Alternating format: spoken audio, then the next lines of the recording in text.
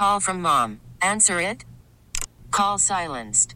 Instacart knows nothing gets between you and the game. That's why they make ordering from your couch easy.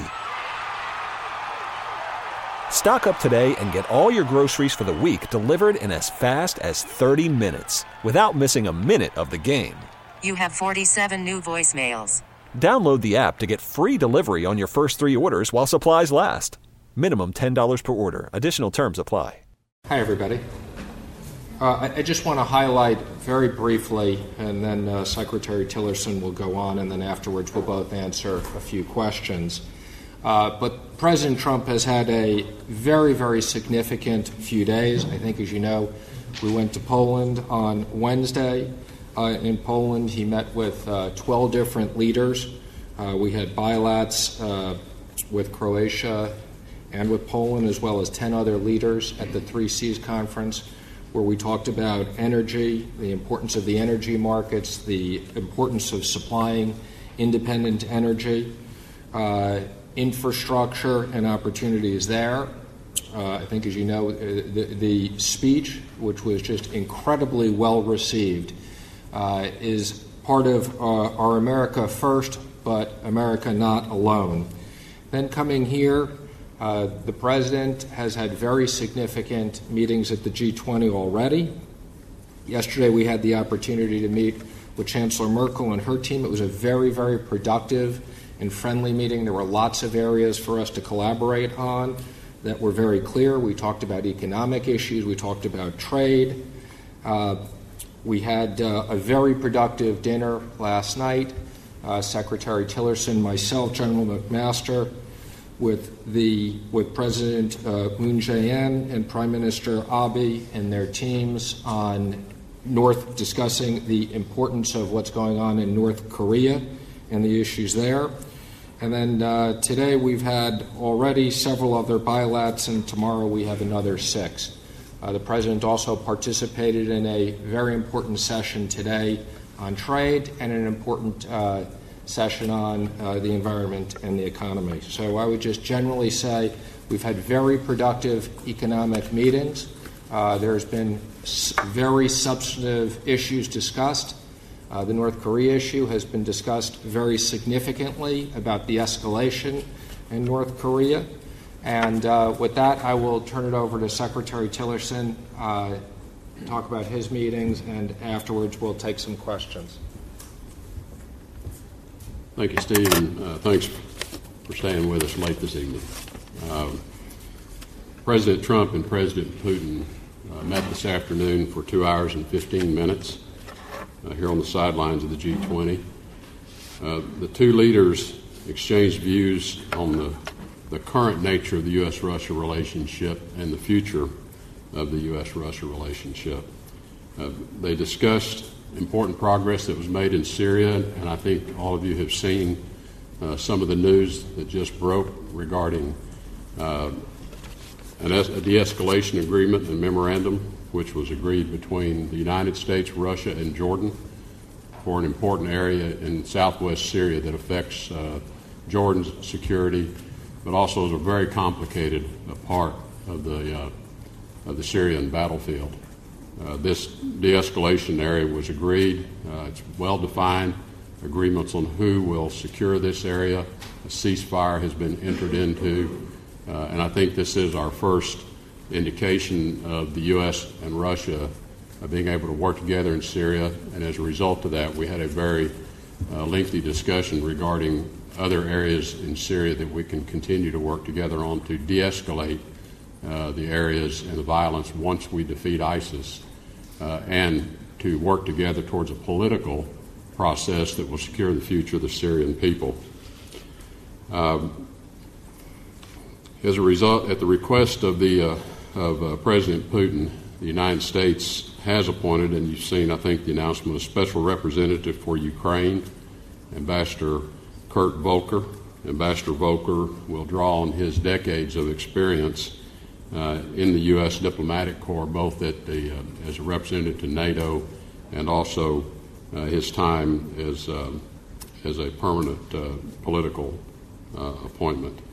The two leaders also acknowledged the challenges of cyber threats and interference in the democratic processes of the United States and other countries, and agreed to explore creating a framework around which the two countries can work together to better understand how to deal with these cyber threats, both in terms of how these tools are used to interfere with the internal affairs of countries, but also how these tools are used to threaten infrastructure, how these tools are used from a terrorism standpoint as well. The President opened the meeting with President Putin by raising the concerns of the American people regarding Russian interference in the 2016 election. They had a very robust and lengthy exchange on the subject. The President pressed President Putin on more than one occasion regarding Russian involvement. President Putin denied such involvement, as I think he has in the past. The two leaders agreed, though, that this is a substantial hindrance in the ability of us to move the Russian-U.S. relationship forward, and agreed to exchange further work regarding commitments of non-interference in the affairs of the United States and our democratic process, as well as those of other countries. So more work to be done in that regard. I'm happy to take your questions.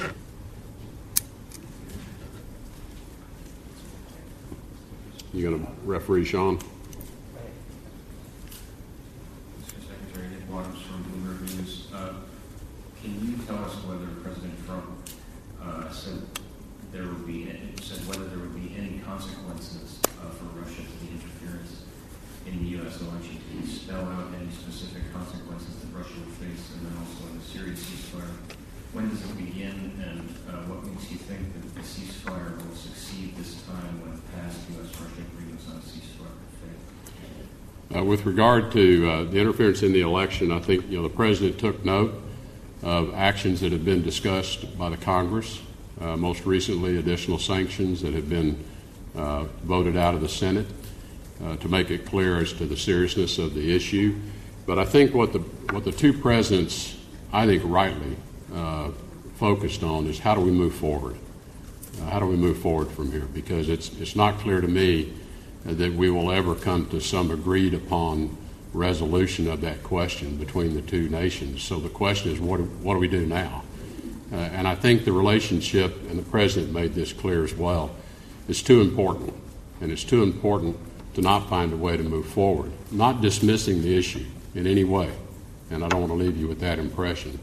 And that is why we've agreed to continue engagement and discussion around how do we secure a commitment that the Russian government has no intention of and will not interfere in our affairs in the future, nor the affairs of others.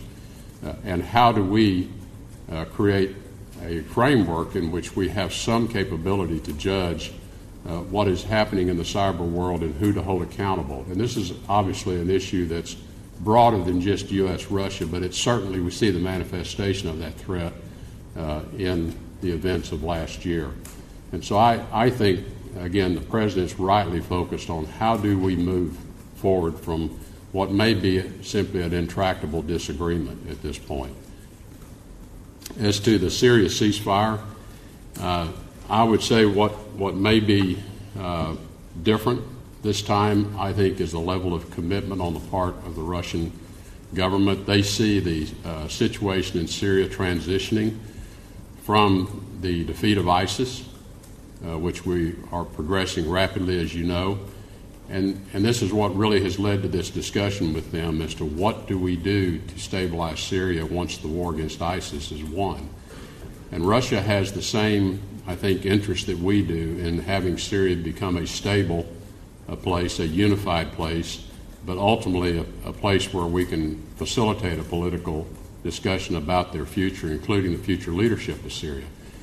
So I think part of why and again, we'll see what happens as to the ability to hold the ceasefire, but I think part of what's different is where we are relative to the whole war against ISIS, where we are in terms of the opposition's, I think, position as to their strength within the country, and the regime itself. In many respects, people are getting tired they're getting weary of the conflict. And I think we have an opportunity, we hope, to create the conditions. And this area in the South is our first, I think, our first show of success. We're hoping we can replicate that elsewhere. Abby? Mr. Secretary, you spoke when you were speaking of the ceasefire about there being detailed information about who would enforce it. Can you give any more information on what conclusions were reached? And you spoke of the future leadership of Syria. Do you still believe that Assad has no role in their government? I would like to defer on the specific roles, in particular of security forces on the ground, because there are a couple of more meetings to occur. This agreement, I think, as you're aware, was entered into between Jordan, the United States, and Russia, and we have a very clear picture of who will provide the security forces, but we have a few more details to work out, and if I could, I'd like to defer on that until that is completed. I expect that will be completed within the next less than a week. The talks are very active and ongoing. And your second question again? Does the administration still believe that Assad has no role in the future government of Syria? Yes, our position continues to be that we see no long-term role for the Assad family or the Assad regime. And we have made this clear to everyone. We've certainly made it clear in our discussions with Russia that we do not think Syria can achieve international recognition in the future, even if they work through a successful political process. The international community simply is not going to accept a Syria led by the Assad regime. And so if Syria is to be accepted and have a secure, both secure and economic future, it really requires that they find new leadership. We think it'll be difficult for them to attract both the humanitarian aid as well as the reconstruction assistance that's going to be required, because there just will be such a low level of confidence in the Assad government. So that continues to be the view. And as we've said, how Assad leaves is yet to be determined, but our view is that somewhere in that political process there'll be a transition away from the Assad family. Thank you. Dimitri Sevastopoulos, Financial Times. On North Korea, did President Putin agree to do anything to help the U.S. to put more pressure on North Korea? And secondly, you seem to have reached somewhat of an impasse with China in terms of getting them to put more pressure on North Korea. How are you going to get them to go beyond what they've done already? And what is President Trump going to say to President Xi on that issue tomorrow? We did have a pretty good exchange on North Korea. I would say the Russians see it a little differently than we do. So we're going to continue those discussions and ask them to do more. Russia does have economic activity with North Korea, but I would also hasten to add Russia's official policy is the same as ours, a denuclearized Korean peninsula. And so I think here again there is a difference in terms of view around tactics and pace, and so we will continue to work with them to see if we cannot persuade them as to the urgency that we see. I think with respect to China, what our experience with China has been, and I've said this to others, it's been a bit uneven. China has taken significant action, and then I think for a lot of different reasons they paused and didn't take additional action. They then have taken some steps, and then they paused. And I think in our own view, there are a lot of perhaps explanations for why those pauses occur. But we've remained very closely engaged with China, both through our dialogues that have occurred face-to-face, but also on the telephone. We speak very frequently with them about the situation in North Korea. So there's a clear understanding between the two of us of our intent.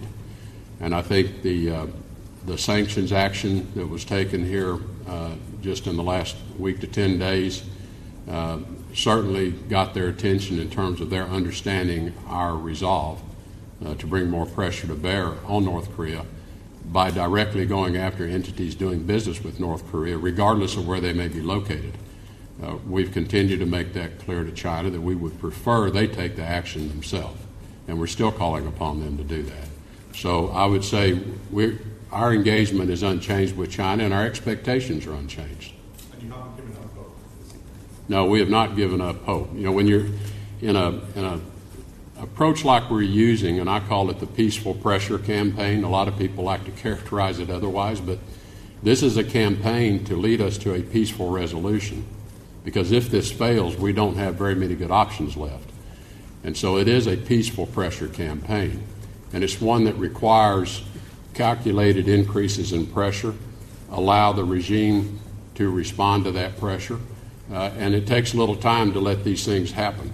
You know, you enact the pressure, it takes a little while for that to work its way through. So it is going to require some level of patience as we move this along, but when we talk about our strategic patience ending, what we mean is we're not going to just sit idly by, and we're going to follow this all the way to its conclusion.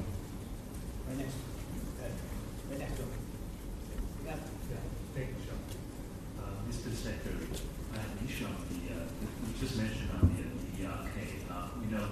China and Russia recently said they asked North Korea to stop to freeze actually the nuclear activities, and also they asked the U.S. to stop the deployment of THAAD system. So did President Putin bring up his concern about the deployment of THAAD system? And also, what's the expectation of President Trump on tomorrow's meeting with President Xi Jinping, and other than the DDRK issue? Thank you. The subject of THAAD did not come up in the meeting with President Putin.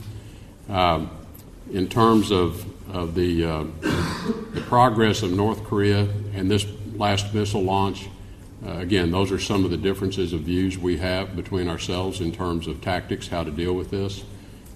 President Putin, I think, has expressed a view not unlike that of China, that they would support a freeze for freeze.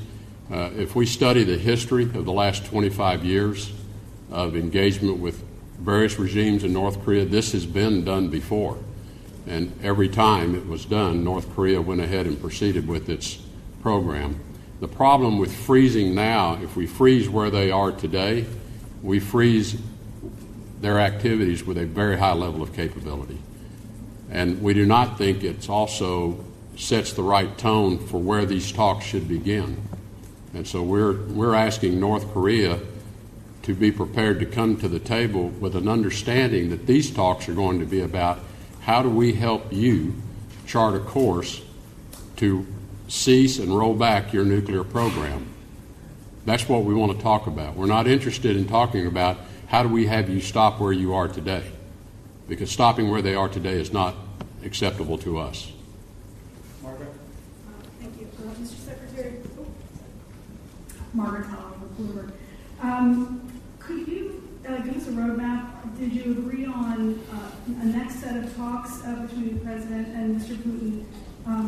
And I guess I have kind of like a fluffy color question on general impressions. We thought this was a 30-minute meeting. It ended up being 2 hours and 16 minutes. It's a lot of time to watch those two leaders interact, and also to just, whatever, any insights on this. Also, real quickly, any update on the Dachas? Are they getting them back, and on Ukraine sanctions?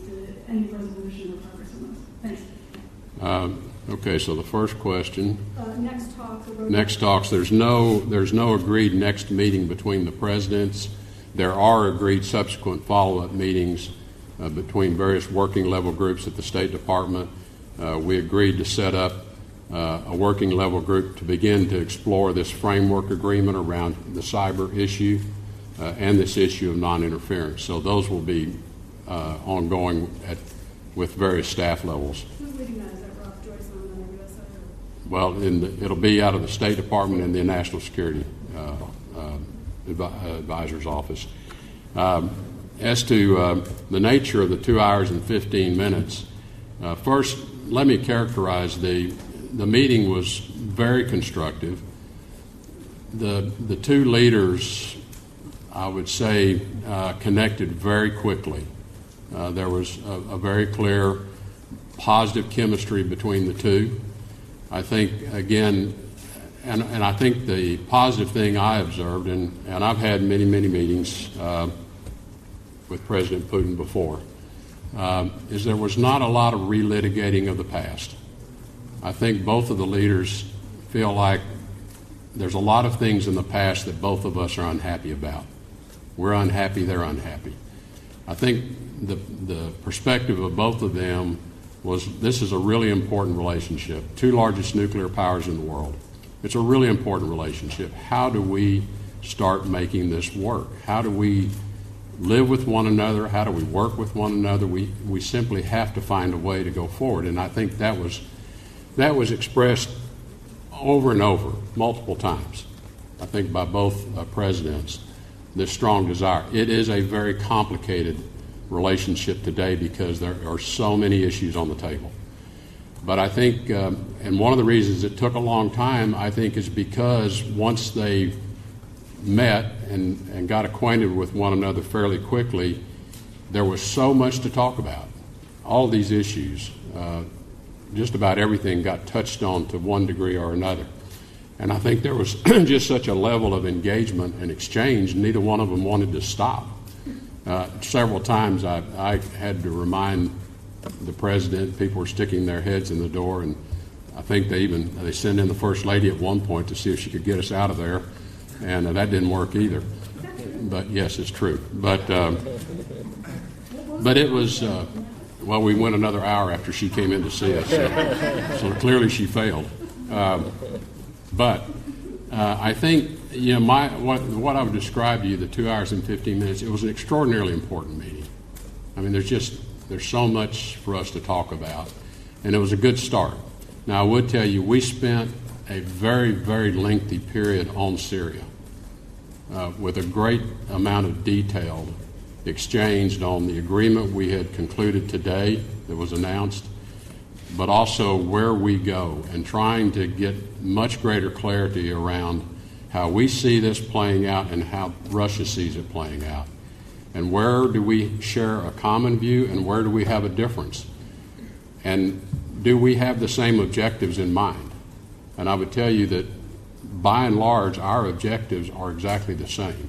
How we get there, we each have a view, but there's a lot more commonality to that than there are differences. So we want to build on the commonality, and we spend a lot of time talking about next steps.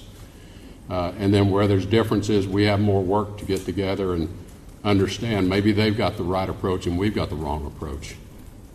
So there was a substantial amount of time spent on Syria, just because we've had so much activity going on with it. Thank you very much, John. Mr. Secretary, can you say that the President was unequivocal in his view that Russia did interfere in the election? Did he offer to produce any evidence or to convince Mr. Putin? The Russians have asked for proof and evidence. I'll leave that to the intelligence community to address the answer to that question. And again, I think the president at this point, he pressed him, and then felt like at this point let's talk about how do we go forward. And I think that was the right place to spend our time, rather than spending a lot of time having a disagreement that everybody knows we have a disagreement. Thank you guys very much, and have a great evening. Did he accept Trump's denial? And did they talk about sanctions? Baseball is in full swing. NBA playoffs are heating up, and your NFL team is gearing up for training camp. Listen to the latest on the teams you love here on the Odyssey app. The biggest sports radio stations in the country, providing unrivaled local coverage of their teams, all in one place. Exclusive interviews with players, coaches, and team executives, streaming live and always available on demand. Stay in the know with your favorite teams right here on the Odyssey app.